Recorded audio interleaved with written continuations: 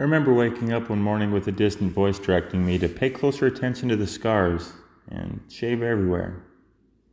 Not sure where the voice came from, but it sounded like a relative that I had not seen in years. I was conditioned through threats, then followed through physical abuse to ignore the voices I heard at low volume.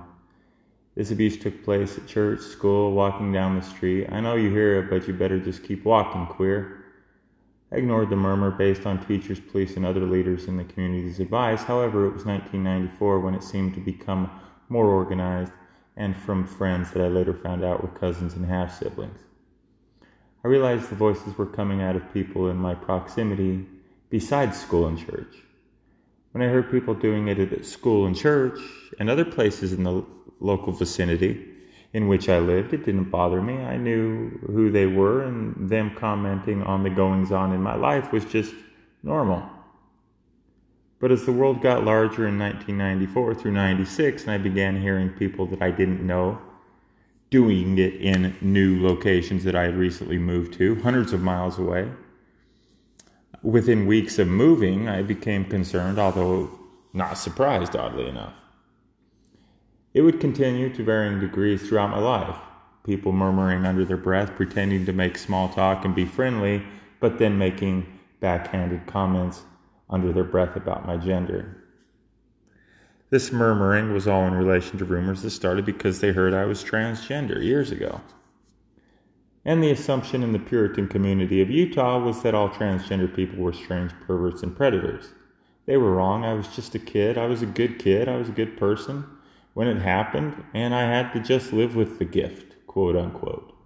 A doctor had convinced himself that I was a hermaphrodite and decided I would be a great specimen to begin experimenting on.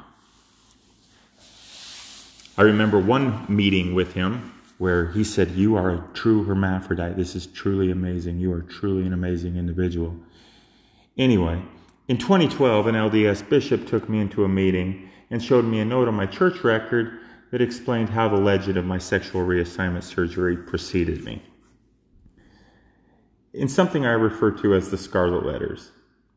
The bishop handed me a piece of paper. It was a copy of my church record, had my baptism date, my mom's and dad's and siblings' names and birthdays printed on it, and in magic marker down toward the bottom, written in all capital letters, was a note.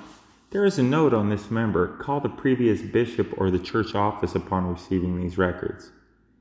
These records would follow me wherever I moved within a few weeks. The church used to transfer the records when people moved out of a ward or congregation boundary, find out where the members moved to, and then move their records accordingly. They did this for members and non-members alike in an attempt to fellowship and maintain a tight-knit community. "What's this?" I asked. The bishop asked me, "Did you know about it?" He said he called and was able to establish that the note had been on my record since about 1979, he estimates. The bishop said he called and found people that remembered me from years ago. They told him about rumors they heard about me, including my sexual reassignment surgery. Something I didn't know. Not that it matters now, he said. The people he mentioned talking to, I hadn't heard from in over 30 years, so I thought it was strange that they still remembered me. I guess it's hard to forget a hermaphrodite that everybody in the neighborhood is harassing and bullying. I began to recall hard memories. Following the surgery, I was forced to go through conversion therapy.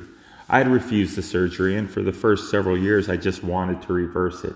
A feeling that went away after the doctor convinced my family that the only way I was going to convert is through tough love.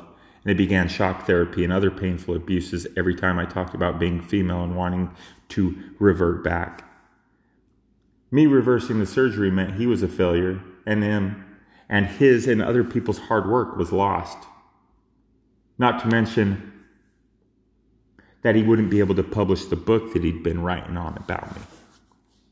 He mentioned this a few times, trying to tug on my heartstrings. He sensed I was more concerned about being forced to get transgender surgery and being forced to keep it, so it wasn't long before he got my family involved in the social abuse, which would include stalking tactics like murmuring and assaults whenever I acted feminine at family gatherings. It began happening at school and church, not just the family gatherings eventually. I pretty much just learned to keep my head down and stop talking about it to avoid the abuse, because I can remember a dozen instances where I was physically assaulted when all that I did was look up when they called out freak or queer in public. I met my wife and we fell in love in 1997. Seemed to be the end of the abuse. We were happy. I took the role of being her eternal companion. I did so happily. We appeared to be happily married, normal man and wife couple. I was happy, she was happy. We had sex 5 times a week, and I always made sure she was satisfied sexually. She always said she was, anyway. Any murmurs I heard, I simply ignored. I don't think my wife knew about my hermaphrodite status until I told her in 2017.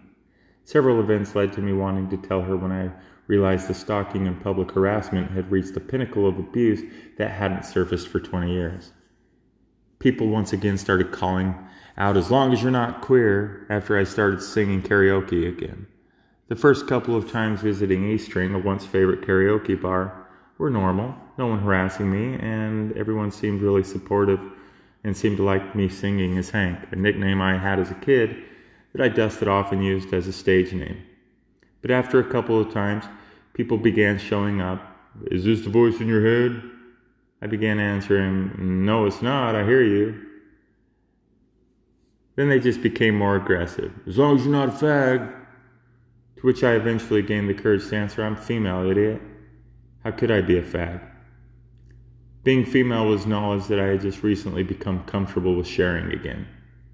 As I mentioned before, I had been conditioned by fear through emotional and physical abuse to not even think about the transgender surgery, because these jerks would ignorantly say and seemingly believed that a woman that had received sexual reassignment surgery must also be a homosexual.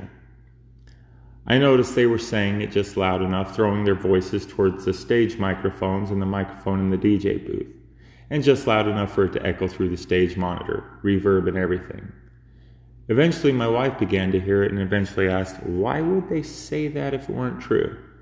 A few more events would transpire and I would eventually confess that she married a woman that was forced to get a transgender surgery when she was still a kid.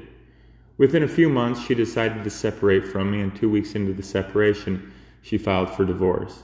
I'm still counting the days since she went away and wondering how what should have been a trivial point after 20 years of happy marriage came to lead her to seek counseling from the LDS bishop that, of course, counseled her to separate.